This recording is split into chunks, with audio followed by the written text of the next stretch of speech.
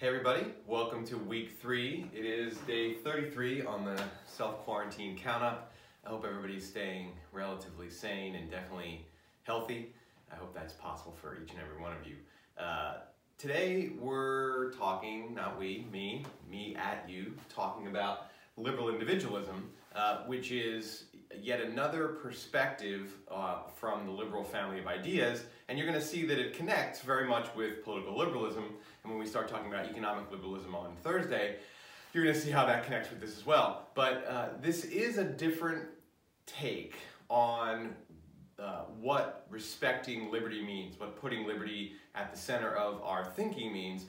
And it actually goes beyond just a political philosophy. I have a diagram here today, and I have the government and society on this. Liberal individualism really is about a relationship between the individual and others. And the two main others that are paid attention to in the liberal discourse are the government, which is both a protector, as we've talked about, and a threat, and society, which is a potential threat as well.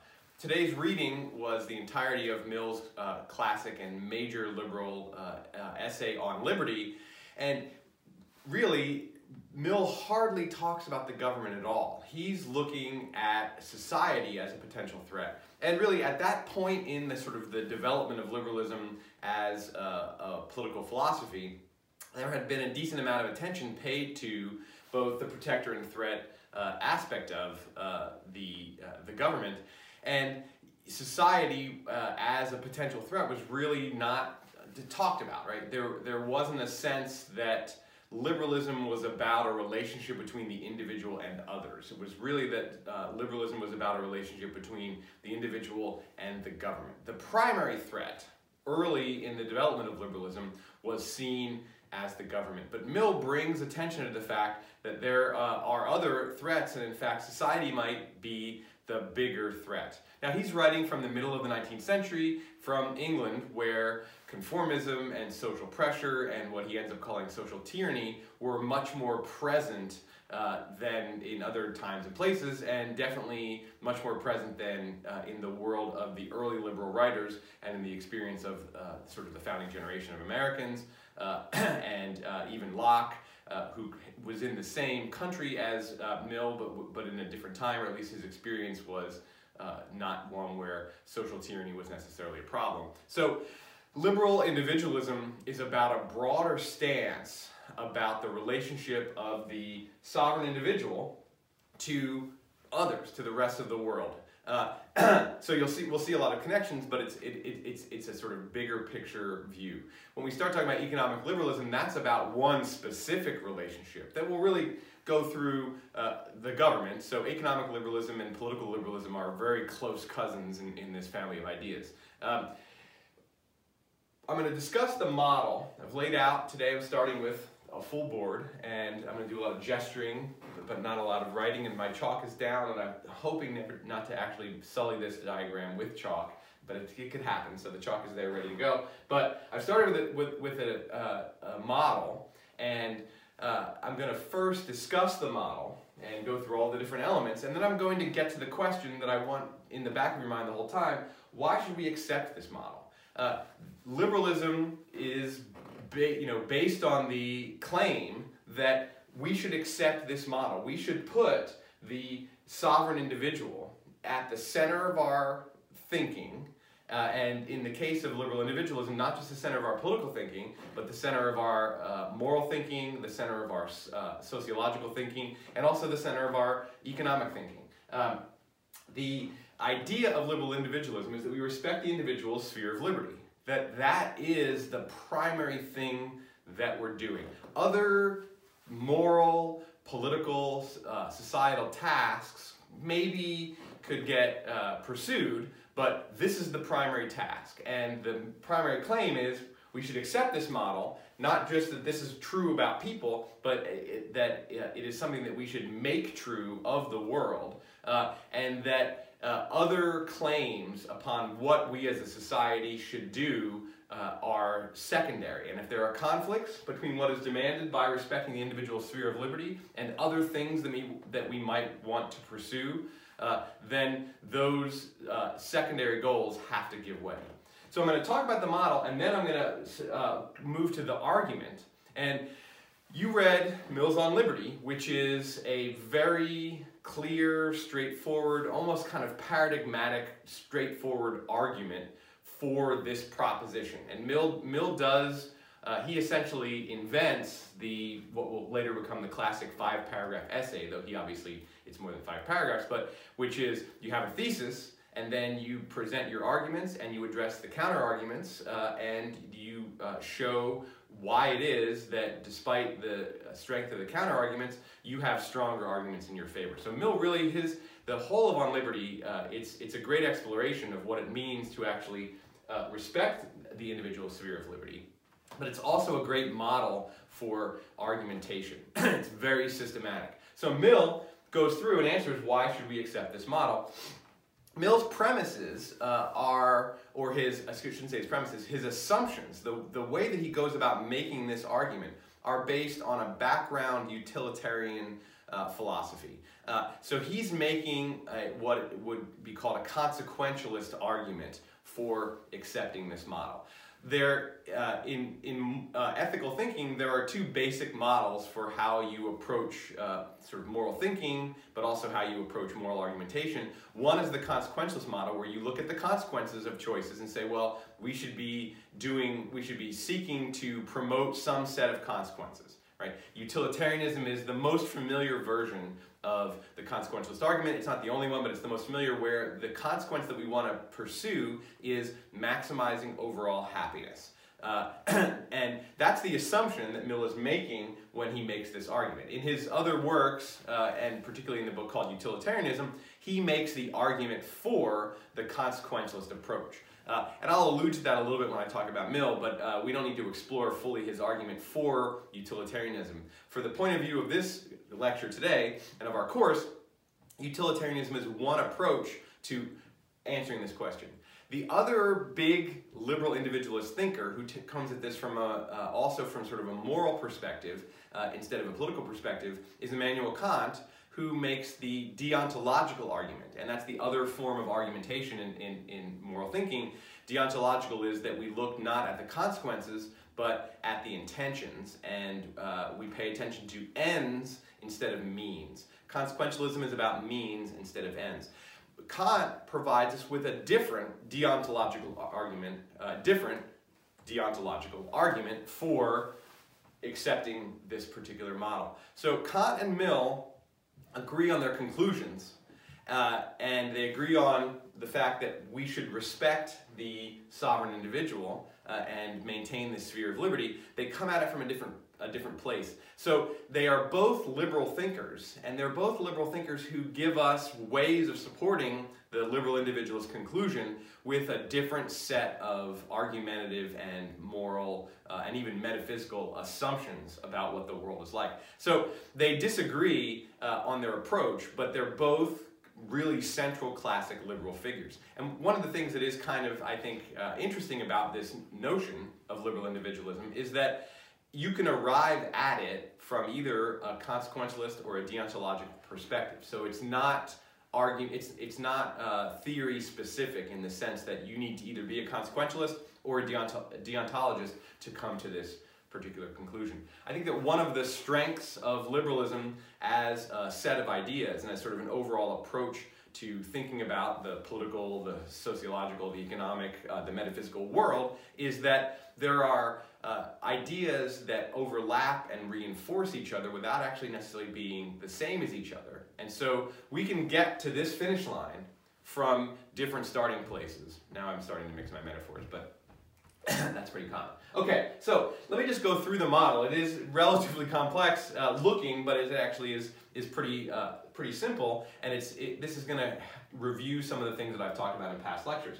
At the center here, we have the individual, right, the person, and they're inside their sphere of liberty. And the sphere of liberty, from the point of view of liberalism, is sacrosanct. It is not to be breached.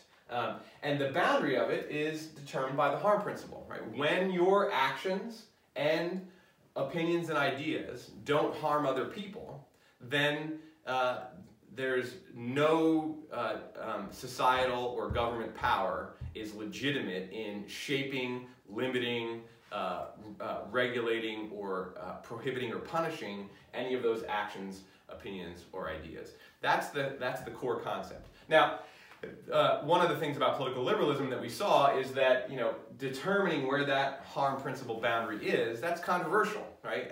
That is one of those things that there's no right answer. What of my opinions, ideas, actions, words will harm other people and which won't? Part of what we have the government for is to protect the sphere of liberty, to prevent others from invading it. But a big part of it is to determine the boundary. So the government determines and maintains the boundary. We can't really have a liberal philosophy without some kind of boundary maintenance and determination. And as we can see, I put in popular sovereignty, individual sovereignty through popular sovereignty of the government. One of the things about democracy is essentially it's a helper. It's part of the liberal family of ideas, but it's really in a helper role. The reason why we want the people to decide the rules is because the rules are they impact the size, shape, and strength of their sphere of liberty. And so people have a very strong interest in maintaining that. The boundary also protects us against the potential threat of society. Because society wants to essentially determine the actions, opinions, and ideas of individuals. It's not as though society is this sort of monster, or this beast, or this conscious entity that's trying to do that. It's just an effect of what other people's actions, right? We want other people to think the way we want them to think so that they will do the things that will serve us or that we think are correct.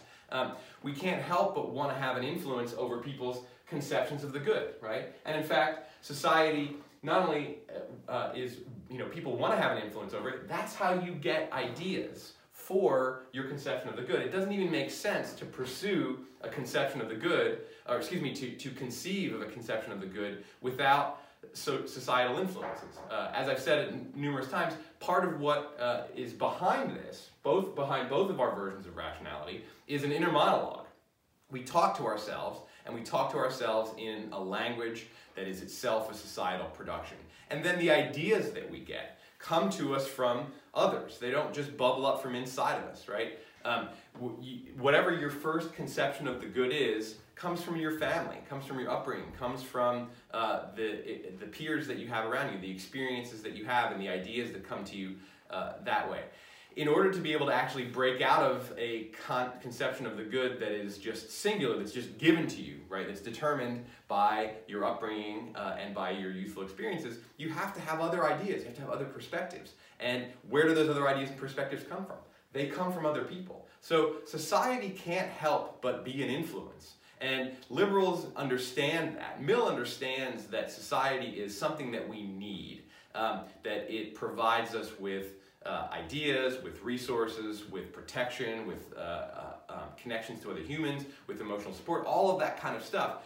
But it's also a potential threat. So much like the government, which we need to protect us, to first of all determine the boundary and then maintain that boundary, but then it becomes a threat because when other people are deciding on certain rules, they may decide in a way that is invasive to your individual sovereignty as opposed to protective of your individual sovereignty. Society has a similar dual relationship. It's both influence, and a necessary influence, and a benefit, and it's a potential threat. So there's always that interplay.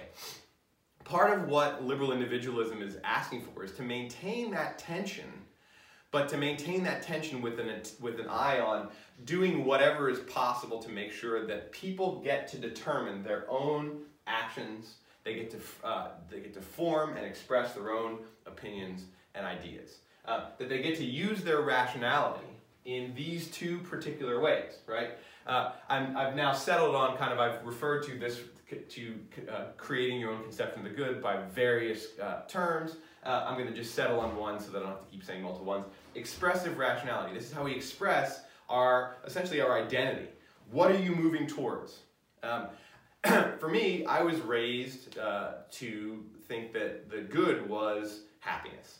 And that's a common conception of the good, absolutely. And I certainly don't want to say it's wrong just because that's what I was raised to think.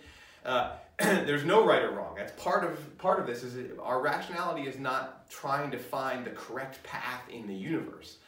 We're trying to find the correct path for ourselves. It's an expression of ourself. And ourself, of course, our early self is largely a product of societal, family, cultural influences.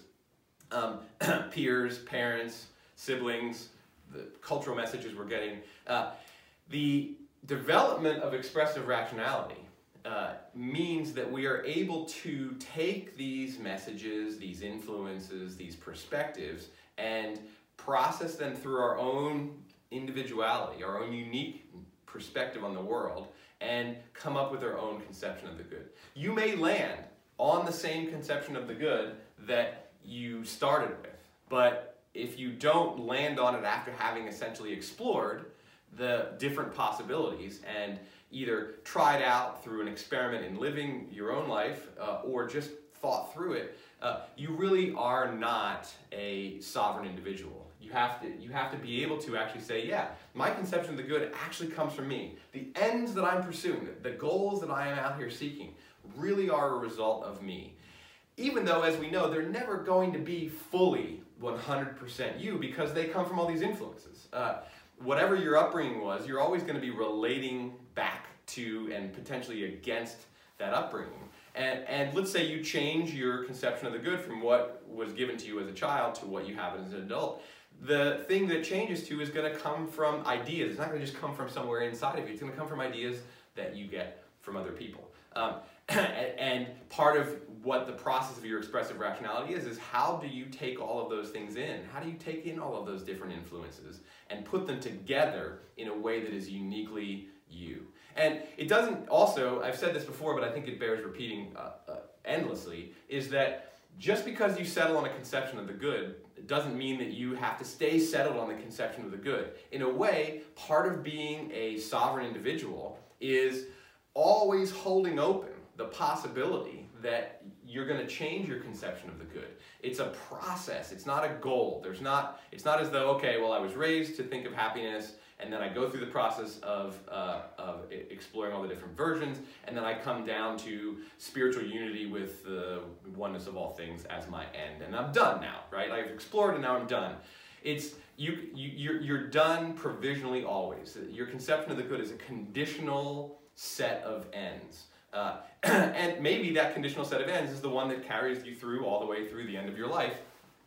That doesn't mean you did something wrong either. It just means that there's always the possibility of reshaping what it is that you're orienting yourself towards. This is an extremely important form of rationality, and it doesn't get talked about a lot by the early Enlightenment thinkers. As liberalism develops, the idea of diverse conceptions of the good it emerges as kind of an emergent property of what it means to respect the sovereign individual. Obviously, our instrumental rationality is how we pursue the good, the means that we use. Our rationality directs us towards ends and then gives us the ability to determine what means move us towards those ends. And again, just because we are using our instrumental rationality doesn't mean we're actually going to get closer to achieving these ends. We make mistakes. Even when you actually use your instrumental rationality in its sort of purest form, and it isn't mixed with instincts and desires and emotions and outside influences, you can still make mistakes because you don't necessarily know that a given choice is going to move you closer to as opposed to farther away. But part of what the rational individual does, the instrumentally rational individual does, is makes choices, sees the consequences of those choices, and determines whether or not that's moving you closer to or farther away from the ends that you are seeking. So there's a kind of an ongoing self-help aspect to our rationality. Our instrumental rationality is gathering information, making cause and effect predictions, and then reflecting back. So there's, in both forms of rationality, there's kind of this ongoing reflective process.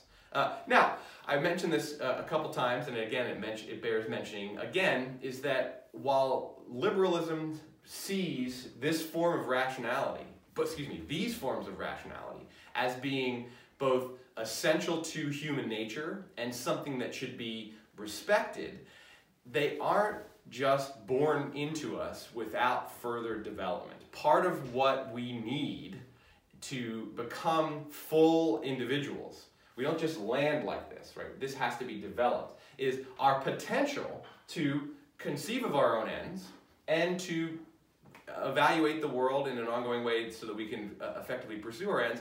That requires training. And here, as I showed, part of what the government is supposed to do is to help train us to be instrumentally rational, right? Through having some kind of basic education. If we don't get trained or cultivated, who does that for us? Well, I haven't put it up here, and I don't want to sully it. An earlier version was, well, that was the family's job. That's the community's job. That's society's job, is to do that. And so just imagine there's also a train line going over here. Society also provides us with perspectives and ideas that help us to develop our expressive rationality. So rationality is, from the liberal point of view, it's fundamental to our human nature, but it's not just, it doesn't just click in automatically. It has to be cultivated. It is a potentiality that must be cultivated. The big liberal claim, the big liberal moral claim is that this capacity is superior to other capacities and worth cultivating, right? Instead of just abandoning us to the fact that, well, we're going to be influenced by society. Our conceptions of the good are going to be limited to the ideas and perspectives that come to us and are going to be heavily determined by our upbringing, by our culture, by the community we find ourselves in, by the peers that we interact with, by the experiences that we have. But rather than saying, well, okay, it's true that our conception of the good is going to be heavily influenced from the outside, so why not just abandon ourselves to that outside influence and acknowledge that we are determined by the outside. Liberalism is pushing back against that and saying that's never not going to be true. There's never not going to be outside influences. But it is valuable, it's worthwhile, and it's fundamentally human to want to be in charge of that process, even if we're never fully determining the outcomes just by ourselves. So it's worth cultivating the desire and the ability to come up with your own conception of the good. Now, as I've said before, and we'll explore this in the future, there are other philosophical viewpoints that say, no, it's actually inferior to put that in people's hands. And if you think about it, it is a lot of pressure, right? There's a lot there, and there's a reason why you can and should be critical of the notion that people should be in charge of developing their own conception of the good. It's potentially lonely, it is difficult, it is also potentially alienating, and it may be that when we ourselves try to put all these influences together in a unique way, that what we're doing is we're separating ourselves from each other in a problematic way. Right? One of the critiques is that this viewpoint creates an atomized society where people are actually more alienated from each other than they need to be, that we actually have organic connections that we should be cultivating as opposed to cultivating our separateness and our own unique expressive individuality. We'll get to that later in the course, but I just want to note here that liberalism is taking a moral stand, a normative stand. This is a good thing to cultivate these things. And then, of course, once you determine that it's a good thing or claim that it's a good thing, you then have the task of doing that. Okay, so the sphere of liberty means that so far as your actions only affect yourself, then you get to do what you want. Now, again, that boundary is tricky. I have ideas and opinions and actions as a separate thing, and the basic idea of liberalism is that your opinions and ideas, insofar as they only affect yourself, much like your actions, should be accepted. And then there's the question of, well, what about certain opinions and ideas that maybe negatively affect other people? Is that even possible? Part of Mill's argument is that your opinions and ideas are, even if they bother people, and even if they seem to cause harm, he's making the claim, and I'll move through this argument a little bit later in the lecture, but you should have gotten it from the reading. His claim is that opinions and ideas can never harm other people. And in fact, if they seem to harm other people, that's actually a benefit. Right? If my ideas or opinions make somebody uncomfortable because they go against what they were taught, that's actually beneficial to the other person, even if it makes them uncomfortable, even if it makes them say, hey, no, that makes me afraid, or that makes me feel wrong, that makes me hurt. Right? Mill's making a claim that only actions can cross the harm principle boundary, that opinions and ideas are always going to be in this place. And we can, that's an empirical claim. He makes a philosophical argument for it, but it's an empirical claim that it's not possible to harm other people. And that empirical claim has been questioned by such ideas as, well, there's hate speech, and hate speech is actually not just a set of ideas and opinions that only affects ourselves and only benefits other people. Hate speech is something that actually does harm them. So there is a debate that Mill would take a side on, for sure. He would say any type of speech is only, even if it's hateful, is only going to be beneficial to other people, or at worst, it's going to be neutral. It's definitely not harmful. So liberal individualism is respecting the individual's sphere of liberty within all of these particular kinds of constraints. But why, right? Well, I've already given one sort of general, generic answer to why. It's valuable to accept and elevate our rational capacity as a thing that is true of us as human beings, and it's a better thing to do than competing ideas. So instead of saying, well, we're social creatures and we are deeply embedded in community relationships and family and peer relationships, and we should take those as kind of the guidepost for how we live our lives, and we should elevate society as a big power and ignore the fact that it threatens our individuality. Sure, it does. Society does threaten your individuality, but it also protects us more than it threatens us, and so we should adopt a kind of a societal model of how we live our lives. This idea is that, or this claim is that no, we shouldn't. Now, why? So, two arguments, the deontological and the consequentialist. Mill is the consequentialist. His premise, as I said earlier, is that our moral duty is to maximize overall happiness. And his basic argument for that is that actually just takes into account what we do as beings, right? We are essentially hardwired. He wouldn't have used that term, and he wouldn't have spoken in evolutionary terms either, because evolution was still just sort of as an idea forming when Mill was writing. But he's acknowledging, he looks at human nature and says, what we do is we naturally try to maximize our own happiness.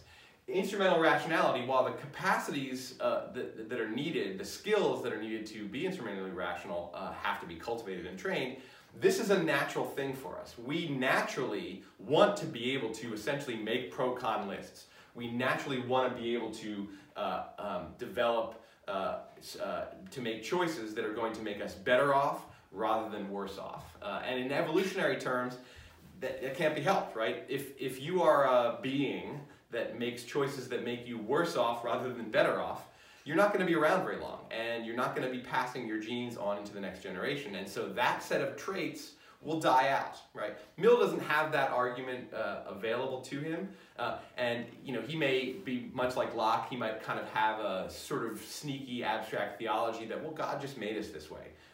If let's say there is a God, and God had made us differently, then that would have been a mistake, and we would, from the evolutionary point of view, we wouldn't survive. So if God made us to make decisions that made us worse off rather than better off, we would disappear, and so we wouldn't be able to thrive. So Mill is saying this is what we do, and a moral theory ought to reflect what we're like. Instead of to move against our basic nature, it ought to reflect our basic nature. And this is a pretty standard philosophical move in terms of saying, here's a good thing. This is what the world is like. Let us call that thing that we can't challenge. Let's call that the right thing. So we are instrumentally rational beings. We need to be trained up into doing it, but it's natural to us. and if it weren't natural to us, we would have disappeared. So we seek to get more good than bad in our lives. We seek to have benefits. So generalize that from the individual to society. That's what society ought to be doing. Our philosophy, our moral philosophy, our political philosophy, our economic philosophy ought to all be oriented towards creating more good than harm. So Mill is elevating what the individual does naturally, though with a need for training to be able to do it successfully, into what society ought to do. Why is it beneficial to overall happiness to let individuals make choices for themselves, right? It seems actually like that would not be the best approach to maximizing overall social happiness. That might be the best means to one individual maximizing their happiness. But as we know, there are conflicts, and this is one of the things that Locke talks about in his story about the state of nature.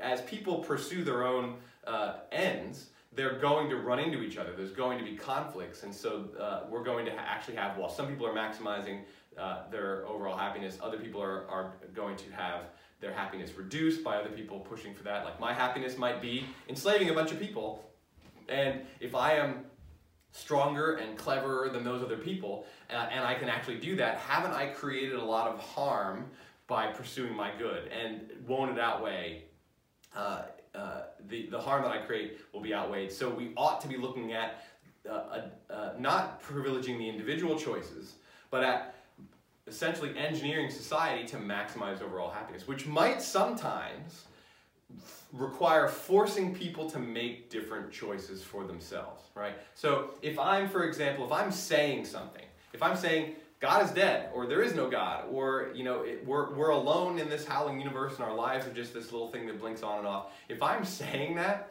and I'm saying that in a world where most people believe and take comfort from and have a kind of emotional security from the notion that there is this benevolent God and that our lives don't end when we die, and that there's the potential to go to a better place, to go to heaven or some kind of paradise. If I start saying this, that makes me happy to say it, right? Like, of course, I'm like, this is what I think, and I'm going to spout it around the whole world. Then, but other people are like, oh, if it creates doubt for them, then we're creating a lot of unhappiness. And it would seem like if we're taking a utilitarian perspective on this conflict, that we ought to shut that person the hell up, because they're creating way more harm, way more pain, way more unhappiness than the happiness that they are creating. Mill has to essentially grapple with that claim, and that is really more or less what he does in the bulk of the book, is he grapples with the claim that people speaking their minds and having these essentially unpopular ideas that create a lot of intellectual pain, that create a lot of unhappiness, that get a lot of pushback from society, he has to be able to make the argument, starting with this consequentialist perspective, that actually is beneficial and not harmful. So how is it beneficial and not harmful? Well, this is where Mill actually has to kind of take an essentialist perspective. He's taking a perspective that there is better and worse. And here's essentially the argument he makes. Okay, I'm saying something that is unpopular and creating a lot of pain for people and a lot of unhappiness and objections. I'm either wrong, or I'm right, or I'm partially right. That has to be, if there's a truth, then whatever I'm saying has to relate to the capital T truth in one of those ways. Now, as I say, this is an essentialist argument that there's a capital T truth out there somewhere, and maybe it's not even fully accessible to us human beings in its full capital T truthness. Like, we can't ever fully get there, but it's out there somewhere, and we can move closer and closer to it. There's a way of saying, well, the capital T truth, we can't fully know what it is. We can't fully know all that there is to know about the universe, but we can get closer to it, right? When we accept that the Earth is a sphere that is orbiting around the sun, we are closer to the capital T truth than that the Earth is flat and that the sun revolves around it. Because, and actually, that's one of the things that Einstein points out, is like, that's not the full truth. There's more to the full truth. And then we could say, well, maybe Einstein's truth isn't the full truth. And as physics develops, we realize that the truth is kind of elusive as we seem to be getting closer to it, where we're going to arrive. Like, we know how everything works, but it skitters out ahead of us. We don't need to be able to arrive at the capital T truth in order to be able to accept this essentialist notion that there is a capital T truth out there, and we want to be getting closer to it. We will be, in Mill's view, and this is, I would say, probably one of the more controversial pieces of it, we will be happier the closer to the capital T truth that we get. That is a really big claim. So there are two strong claims that back up Mill's argument. One, it's the essentialist claim that there's a capital T truth to be moving towards, and that maybe we can't ever know what that is, but we can know whether we're getting closer to it, and that by moving closer to it, we will be happier. Now, this requires a definition of happiness that is different than probably the most common one, which is happiness is feeling good, right? And that is the hedonist version of happiness. And Mill's utilitarianism rejects the hedonist version of happiness. It's not feeling good that makes us happier. It's living more in accordance with the truth of the universe that makes us happier. That is a pretty big claim. Mill also, there's an elitism mixed in with what Mill is talking about, because for him, intellectual pursuits provide a greater level of happiness than physical pursuits. And so, reading a great poet is more productive of happiness than playing a game of tic-tac-toe, for example. So this notion is that even if the game of tic-tac-toe just makes you tingle with happiness, reading poetry is more valuable because it's more about getting us close to this truth of the universe. Poetry is about essentially reflecting on someone else's perspective on what is deeply true about human relationships, about the universe, about nature, whatever it is. So Mill has an essentialist version of the truth, and he has this sort of non-hedonistic, we can even think of it as elitist attitude about what brings happiness. All of these are necessary to his argument that we should respect other people's ideas and opinions, and we should protect, in this sphere of liberty, if nothing else, we should protect their ideas and opinions, even when they're unpopular, even when they make people uncomfortable, and even when they seem to produce unhappiness. Why? Well, get back to the whole, okay, there's a capital T truth out there, and what I say, my ideas and opinions about the world, are either false, true, or part of the truth. And in Mill's view, it's almost always going to be part of the truth, but these are the three sort of theoretical possibilities, and he pursues each of those, and he looks at the consequences of each of those. What are the consequences of somebody speaking a falsehood? That would seem to be the easiest case. That would seem to be the case where we're able to say, well, you know what? Those ideas fall outside of the sphere of liberty. And even if they have some benefit, they're generally destructive. Mill's argument is that, and this is, again, it kind of relates back to the elitist premise he has, that when somebody says something that's false, it shakes the certainty of the people who have the dominant doctrine, right? God exists. He's a benevolent deity, there's a heaven, all of that, like having all that, let's say all that really is true. And so most people in society have that doctrine, and someone comes along and says, there's no God, and we're just this, we're just, our life is a blink of an eye, and there's no meaning, and as soon as you die, it's just lights out. How could we, if society has the truth, how could it be beneficial to hear that? Especially when people are like, no, wait. That causes a lot of confusion. Mill's argument is that attack on the true doctrine, if it is true, is beneficial to the people who hold that doctrine, because what it does is it forces them actually to ask that tough question, and if they are right, if they do have the true doctrine, they have something that's as close to the capital T truth as possible, then they will have an answer. They'll have a rebuttal to this false doctrine. And so the person who's claiming there is no God is actually doing a favor to the people who believe that there is God, and that there's a certain version of God, because it's giving them a chance to actually renew their understanding of the argument.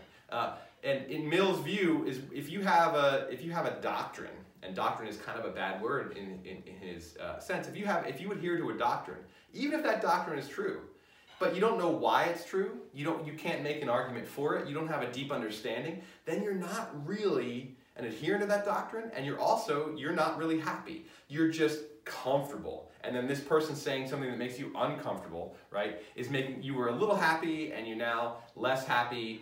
For Mill, what that discomfort produces is it produces the desire to explore and say, hey, why is my doctrine true? It forces society, it forces specific individuals to confront their own lackadaisical attitude towards the doctrine. And what it does is it gets them to exercise their rational capacities, to think about it, to reflect, and to come up with a reason why they should stick to that doctrine. And that is better. You're happier when you actually know, this is Mill's claim, you're happier when you actually know why it is that you believe the things that you do.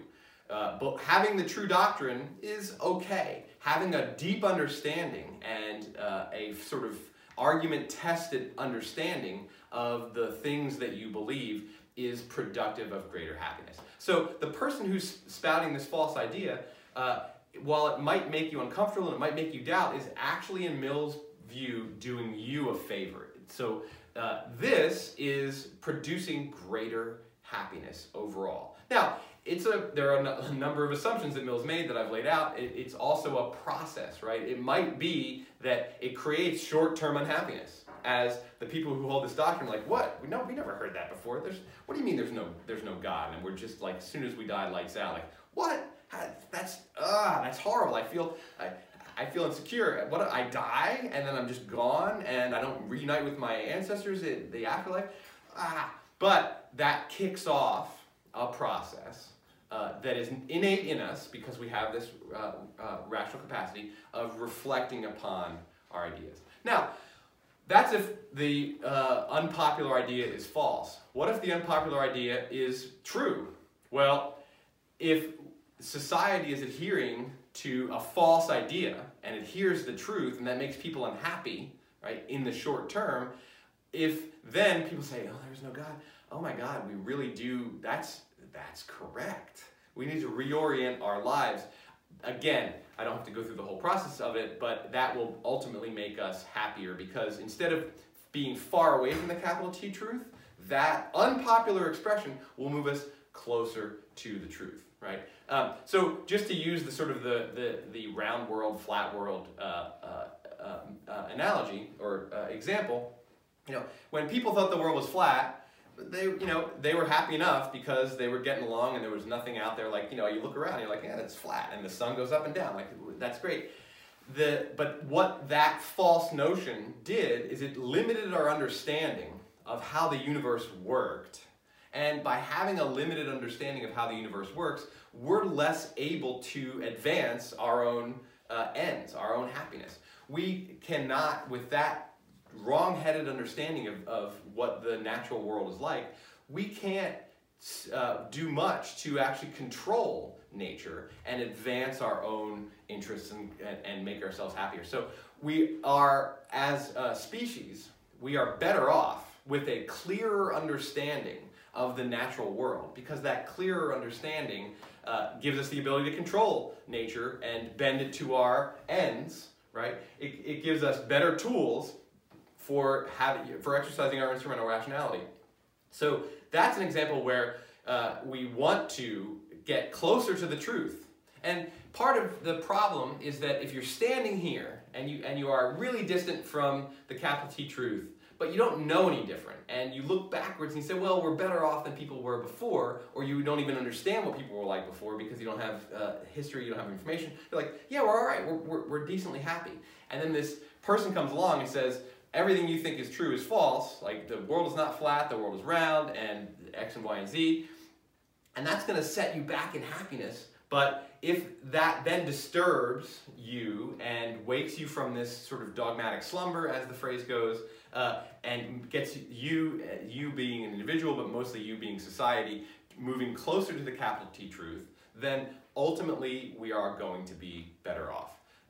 So if the utterance, the unpopular utterance is false, it helps us to also understand our own true doctrine better, and that, for Mill, is productive of more happiness.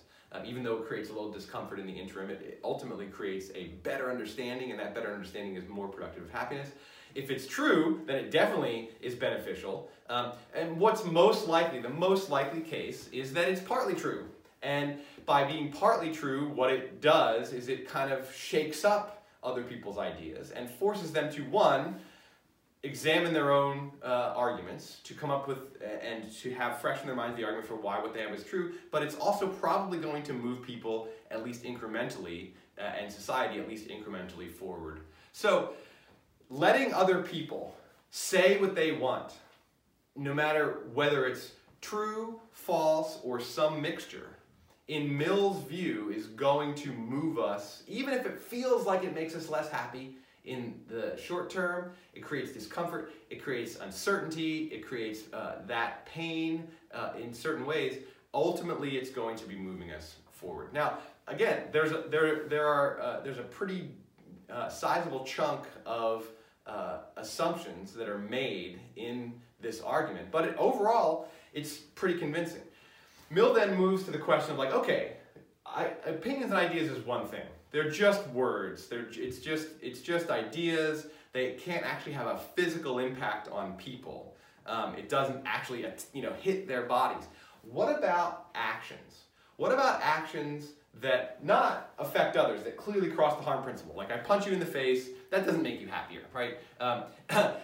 Utilitarianism does actually have this kind of problem, which is, let's say that I punch you in the face, and it makes me really happy to do that. And you get punched in the face all the time. It doesn't really bum you out that much, and it doesn't even make you that unhappy. And you're like, physical pain's not that big of a deal, right?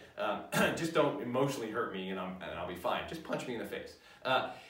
Utilitarianism has this problem that, well, if somebody gets more happiness out of punching someone's face than they create unhappiness, doesn't that mean that punching someone in the face is morally correct?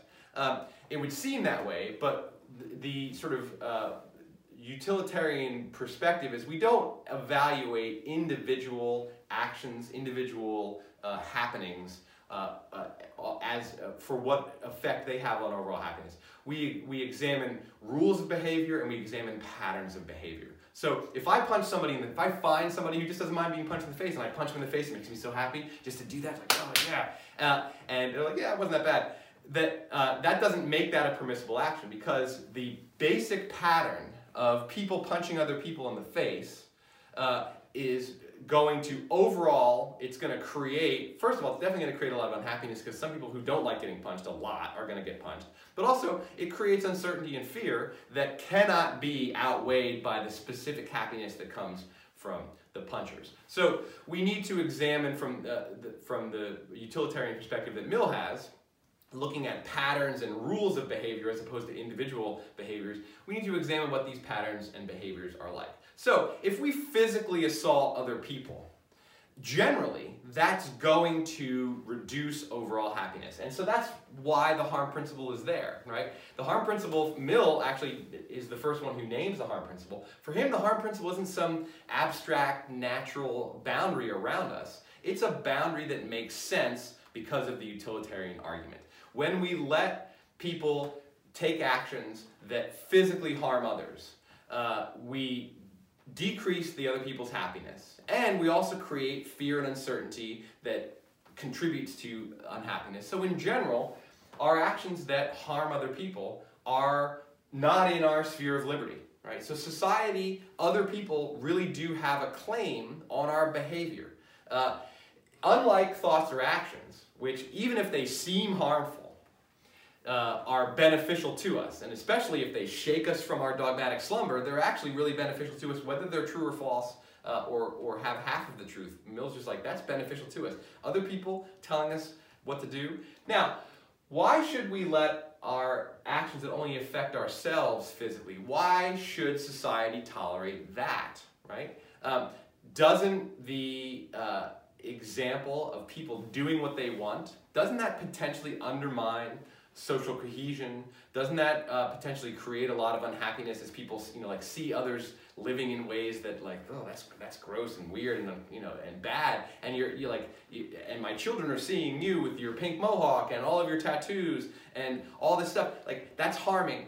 To Mill, when you take actions, when you live a life that essentially is expressive of your ideas and opinions, right? You're not harming other people physically, and you're only harming them mentally because they don't like what they see, right? Your way of life bugs them, and that would seem to be a problem from the utilitarian perspective, because if it's creating a lot of unhappiness out in society, that unhappiness cannot be outweighed by your individual happiness that you get from getting to do your own thing, right? I'm doing my own thing, and fuck you. And people are like, no, that's horrible. Mill makes a similar analysis to our actions that only affect ourselves to the analysis he makes of ideas and opinions, which is that when you do this, you're providing an example of how to live a human life that is either true, false, or contains part of the truth. Your lifestyle, which is not a term Mill uses, but definitely is a term that can easily be understood as what he's talking about. Your lifestyle either is closer to the true way of living, farther from it, or or it's either closer or farther. It's not going to definitely be the right one. So it's a partial truth. Again, much like ideas, if you create discomfort in people by your way of living, even if they reject your lifestyle choice, and they say, you know what, I'm not going to cover myself with tattoos and wear a mohawk and have an anarchist symbol on my black leather jacket, I'm not going to live like that, right? It's a classic example of a nonconformist.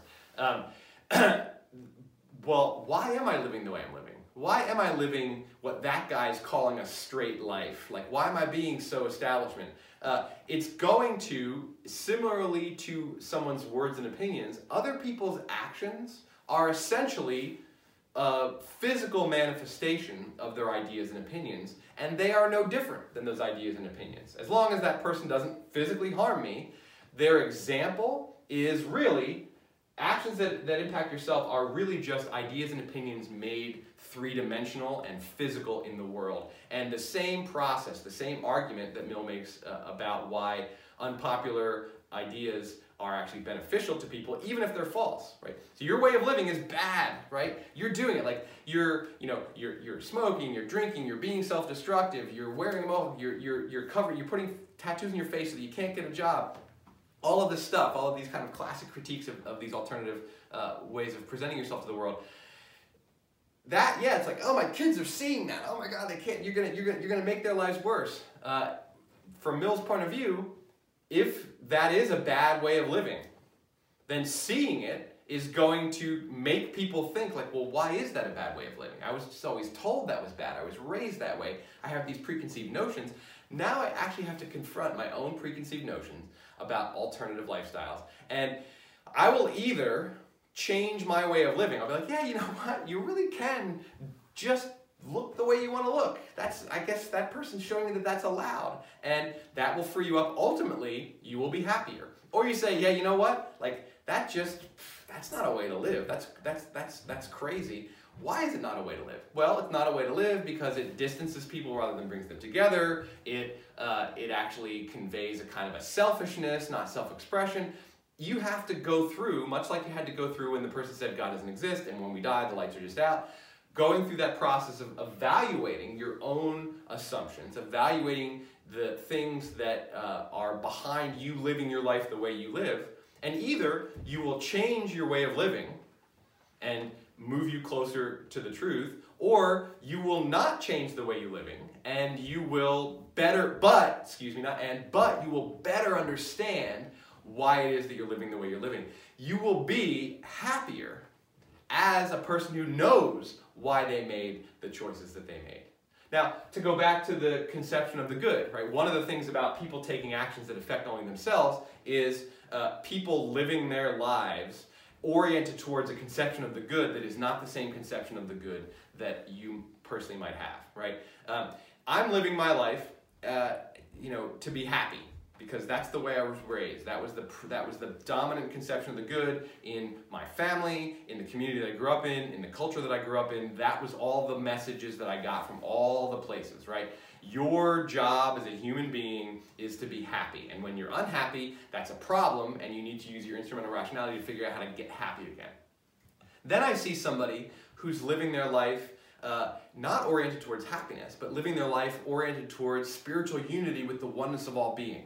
And I use this as an example because that was something that I saw when as a teenager, I started to be aware of the fact that that was a different conception of the good. I didn't have this language for it right away, though I did start reading Kant and Mill when I was 17 years old, so I started to get this language for it. But I started to see, it was like, wait, there are people, and they're not actually living their life to be the happiest.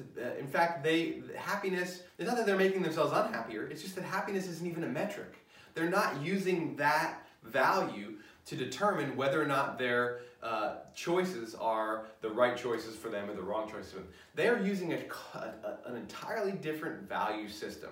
And that can shake you, for sure. And in Mill's perspective, it should shake you, right? If you see other people living their lives oriented towards different conceptions of the good, hopefully you're paying enough attention to be shaken by that, because otherwise it's a waste to you, right? Now, of course, there's gonna be a lot of examples of life that you don't see and that are wasted on you, but when you see somebody pursuing a different set of ends than you are, that has the potential to, and ultimately, if you're living your life with attention to what's going on around you, it will shake you. And you might then say, oh, wow, that's a value system that I think I'm going to try, and I'm going to see if that feels like an authentic expression of who I really am. And it's going to open you up, and now you're going to change your actions. Maybe you're going to be less happy in the sense of like, well, I was pursuing happiness, and so now I'm pursuing spiritual oneness with all things, and happiness isn't even on my metrics anymore. You might think, well, doesn't Mill object to that? No, because for Mill, happiness is not just this pleasure. It is essentially an overall orientation to doing better for yourself. As you take more control over your conception of the good, by confronting other perspectives and other conceptions of the good, and then actually maybe saying, well, I'm going to give that a try. Or if you don't give it a try, you're going to be exercising your intellectual capacity to say, no, here's why pursuing happiness is the right value for me. And then you're going to look, and then you're going to run into someone else who's not pursuing spiritual oneness or happiness. They're pursuing service to others. And then you're going to look at other people who are pursuing power and control and influence. And you're going to look at other people, and you're going to see people who are, seeking to just like create an interesting artistic lifestyle, and they're trying to leave a story, whether that makes them unhappy or not. You can look around, and you're going to see what Mill would call experiments in living. What we would think of as different lifestyles, but I think of as sort of as the active emanation of what it means to pursue different conceptions of the good. We're going to see all kinds. If we have a society that actually tolerates this, which is what Mill's arguing for, you're going to see all of these different conceptions of the good, and that so they're all going to be influences from outside of you because you didn't have them from deep within you. It's not as though we have a catalog written in our DNA of all the different conceptions of the good, and that naturally, if left alone, we'll go through and process them all. It takes other people living out their values, living out their conception of the good, to show us that that's possible, and to get us then to engage in the process of using our own expressive rationality, right?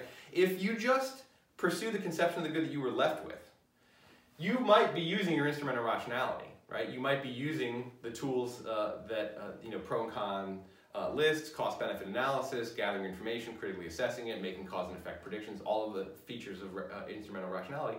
You might be using that side of your rationality. That means you're using part of your human capacities, but you're not using your expressive rationality. You're not using your ability to evaluate different ends and choose your own ends.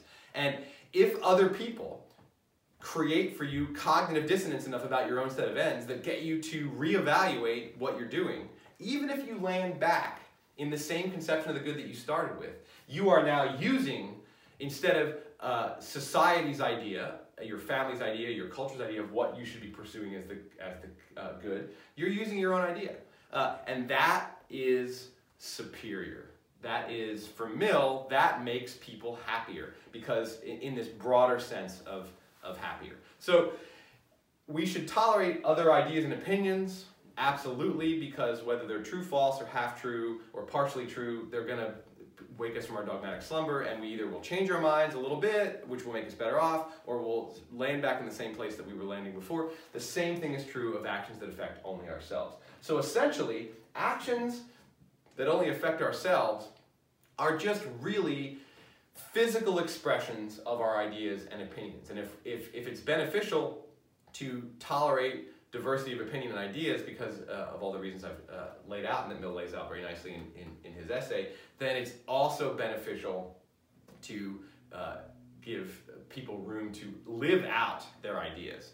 And then Mill also points out, he's like, if we tolerate ideas and opinions, because there are going to be a lot of people who do, but we don't tolerate people living out those ideas and opinions, we're not really tolerating their ideas and opinions. We have to not just hear them, we have to allow ourselves to see them lived out in a particular way. That thinking something but not being able to act on it means that you're not actually letting that person think that thing. You are not accepting their diversity of opinions. Now, Mill's version of liberal individualism actually is this argument, this consequentialist argument, comes with another conclusion, which is not just that we should accept this model, but we should actually, as a society, we should happily cultivate these experiments in living. That we want diversity of lifestyle. We want a lot of different examples. We want people to translate their ideas and opinions, which vary. We want them to have diverse ideas and opinions, and we want them to translate them into different experiments of living so that we can get the benefit of multiple perspectives. We don't get to fully exercise our expressive rationality if we have an attenuated view of the universe, if we only see two different perspectives, right? If we only see one perspective, we definitely have an attenuated view. But even if we only see two, we're not getting the full benefit. We want to be able to see as many as possible so that we can fully be able to engage in the process of coming up with our own conception of the good, right? If there are three conceptions of the good that we are made aware of, and we choose the best of those three for ourselves, great. If there are 20 perspectives out there and we only see 3 of them, we are not as close to the strongest, best perspective as we could be. If we see 15 of those 20 different perspectives and we weigh them all, even if we, again, land on the one that we were raised with, we are better off than if we only saw 3, and we're definitely way better off than if we only saw 1. So for Mill, there is this sort of overall, why we accept this model is that it benefits society.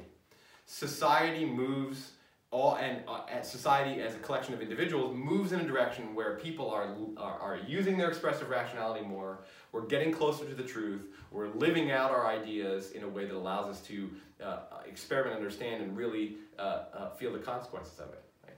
One of the great things about other people living out their ideas and opinions and pursuing their conception of the good that's different from ours is if that gets you to then experiment with, well, I'm gonna try that thing, right? And then it feels bad, and you're like, no, I don't feel like I'm more true to myself or true to the nature of the universe.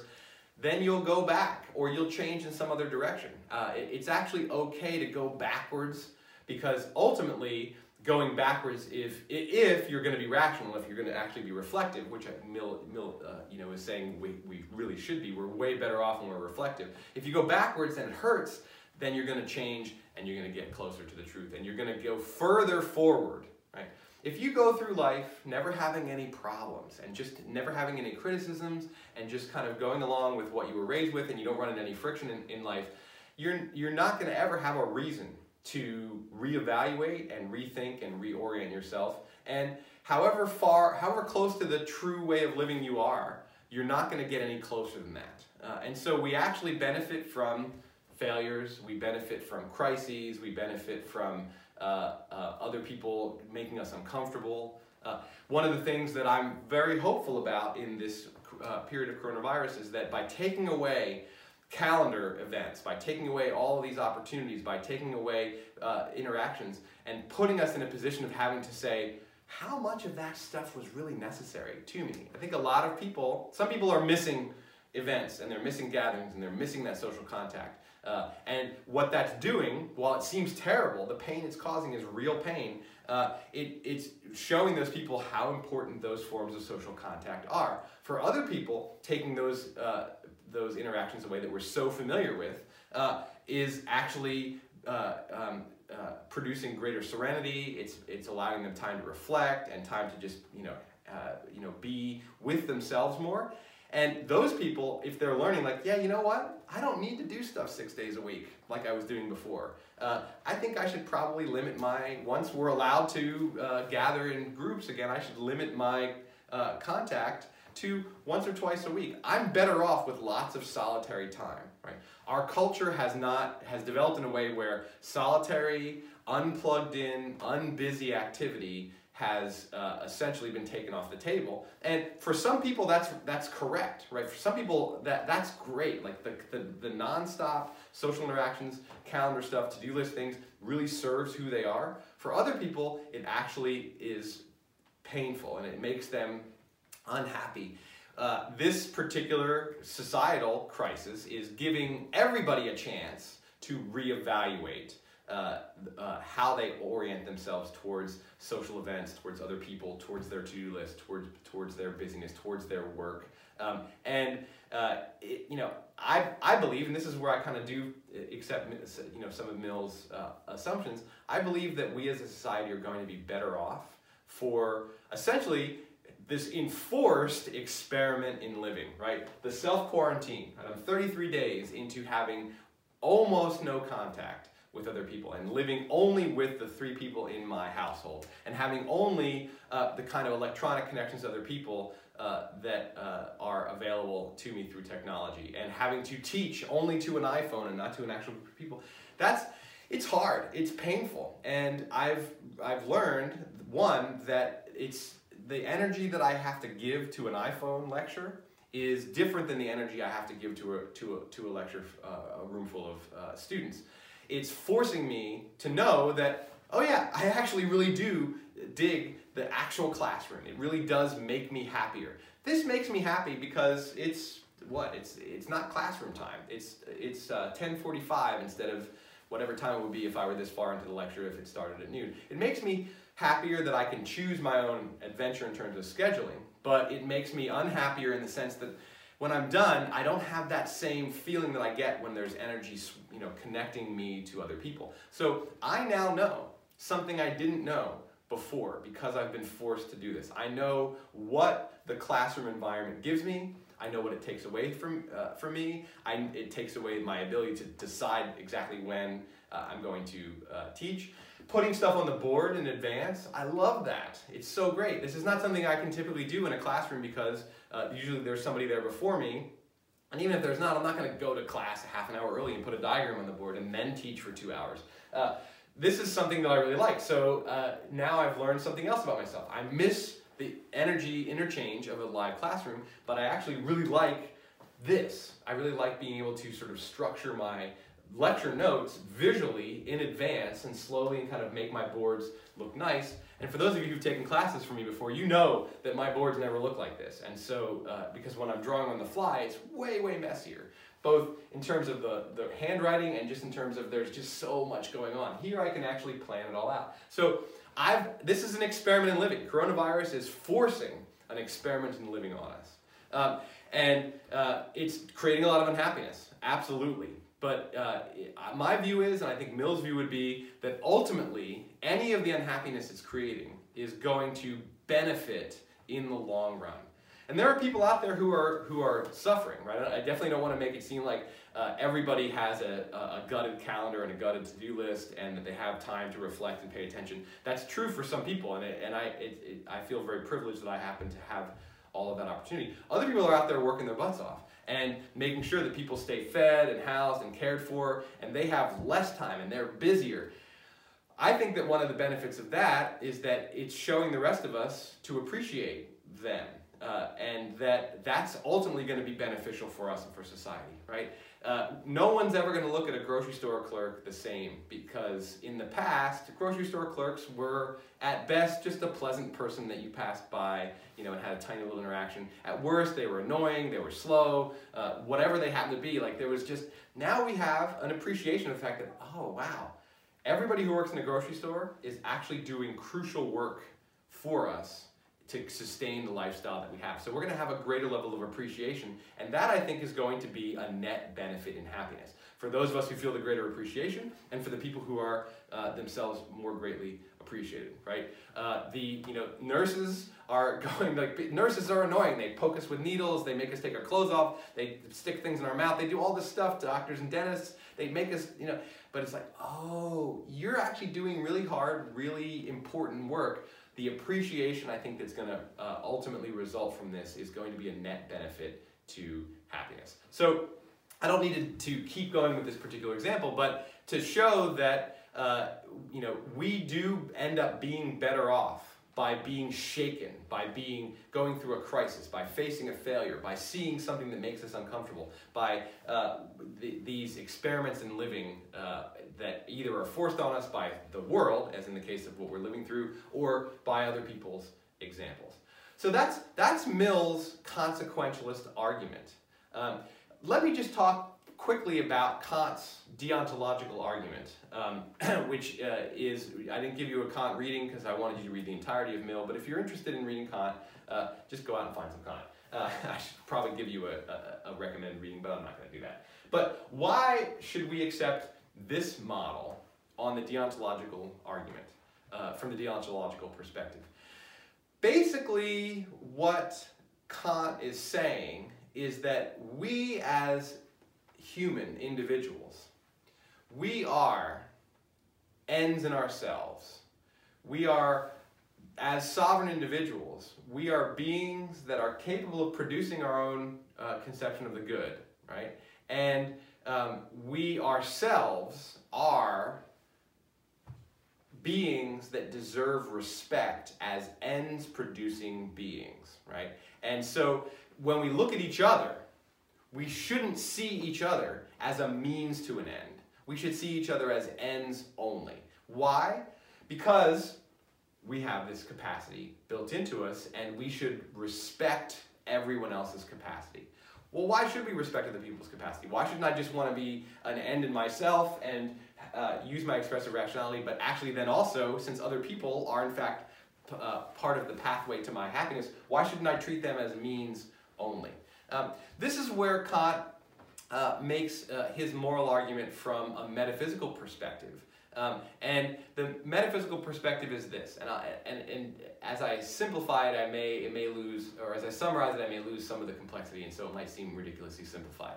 I'll try my best here. What we do is essentially a combination of the way our minds are hardwired.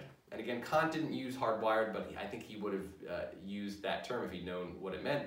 We have essentially a built-in set of categories of understanding. Now that's Kantian language for hardwired. We have a built-in set of categories of understanding, and the way we make choices is a combination of the categories that we bring to the world and what we experience in the world. Kant sees those categories of understanding as being universal. We all have the same categories of understanding. Some of us can process more quickly than others. Some of us are actually missing some of the inputs, like some people can't see or hear or taste or smell. But we all have the same hard wiring, even if sometimes there's some wires that are snipped or some inputs that are stronger or weaker for certain people. We all have the same categories of understanding.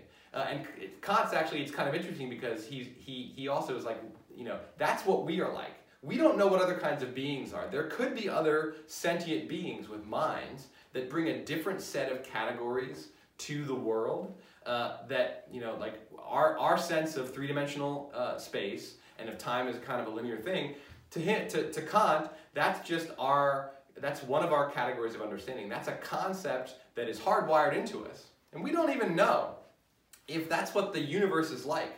That is what we bring to our experience of the universe. The universe is the way it is, and we can only understand the universe via our minds, and our minds have a certain set of categories that are built in. So there's this universal set of categories, not universal to the universe, but universal to human beings.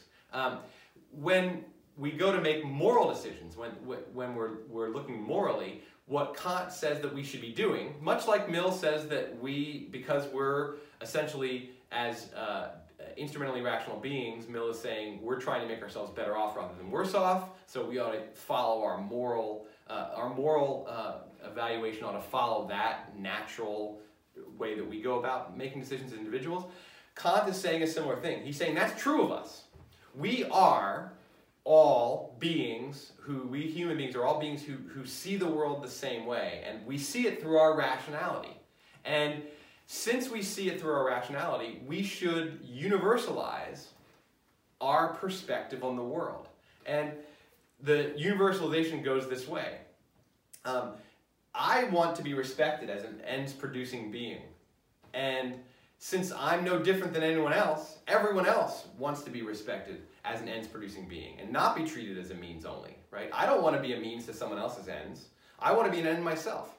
And then Kant is saying, so we have to universalize that. Much like Mill is saying we need to universalize our pro-con, happiness-seeking nature, Kant is looking at a different side of us and saying the same thing.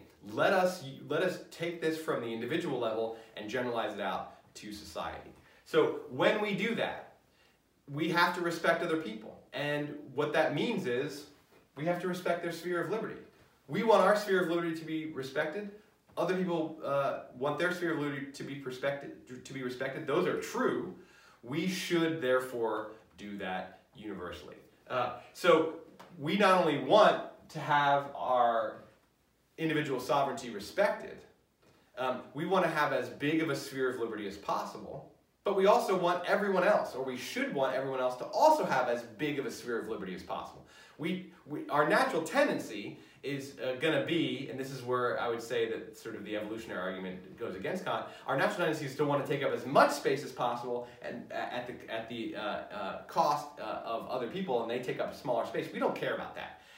Kant is saying we should care about that because we're not just ourselves, we are each individual. We're all the same. We're equal in this sense. We're unequal in a lot of ways, but we're equal in the sense that we all are ends-producing beings who want to be respected as ends in itself. So it's actually a lot less complex argument from the deontological point of view as to why we should respect individual sphere of liberty.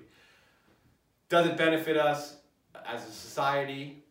That's Mill's argument to do this, to respect the sphere of liberty. Does it respect our fundamental individualism as ends-seeking beings? That's the deontological argument. Either one of those arguments points in the same direction, points in the direction that we should accept this model. Now, clearly, there are some tensions here, and this is one of the themes of this, at least the first half of the class, is that liberalism, in all of its guises, political, societal, economic, it produces tensions that cannot be erased. Society is a threat and an influence. We can't get rid of the influence when we get rid of the threat. The government is a protector and a threat. We can't have one without the other one. There are these fundamental tensions. I'd say a big portion of what it means to accept liberalism overall as a set of ideas in its general nature is to accept this tension, to accept the fact that putting the individual at the center of our political, economic, societal, personal thinking is not without tensions, but what we are attempting to do is to hold that tension in a place where we can actually not either say, well, we need to ignore society and just do our own thing and there's no boundaries, or, well, since society has an influence, why not just let society be the influence? We have to hold the balance there, and that's a tricky ongoing thing. We're definitely going to see new tensions, or I shouldn't say new tensions, different tensions arising when we explore what economic liberalism is asking for in terms of what is true that we're going to be respecting in people's sphere of liberty. And there's going to be a conception of what our rights are, and there's going to be a conception of where this boundary should be and what kinds of thoughts should go into determining what that boundary is, that are going to come from a different angle than Locke and Rawls and Mill and Kant bring it. But all liberals are looking essentially at that boundary and keeping this sort of smiling individual at the center of our thinking. All right, that's liberal individualism. Signing off from day 33 of self-quarantine. I'll be back later this week.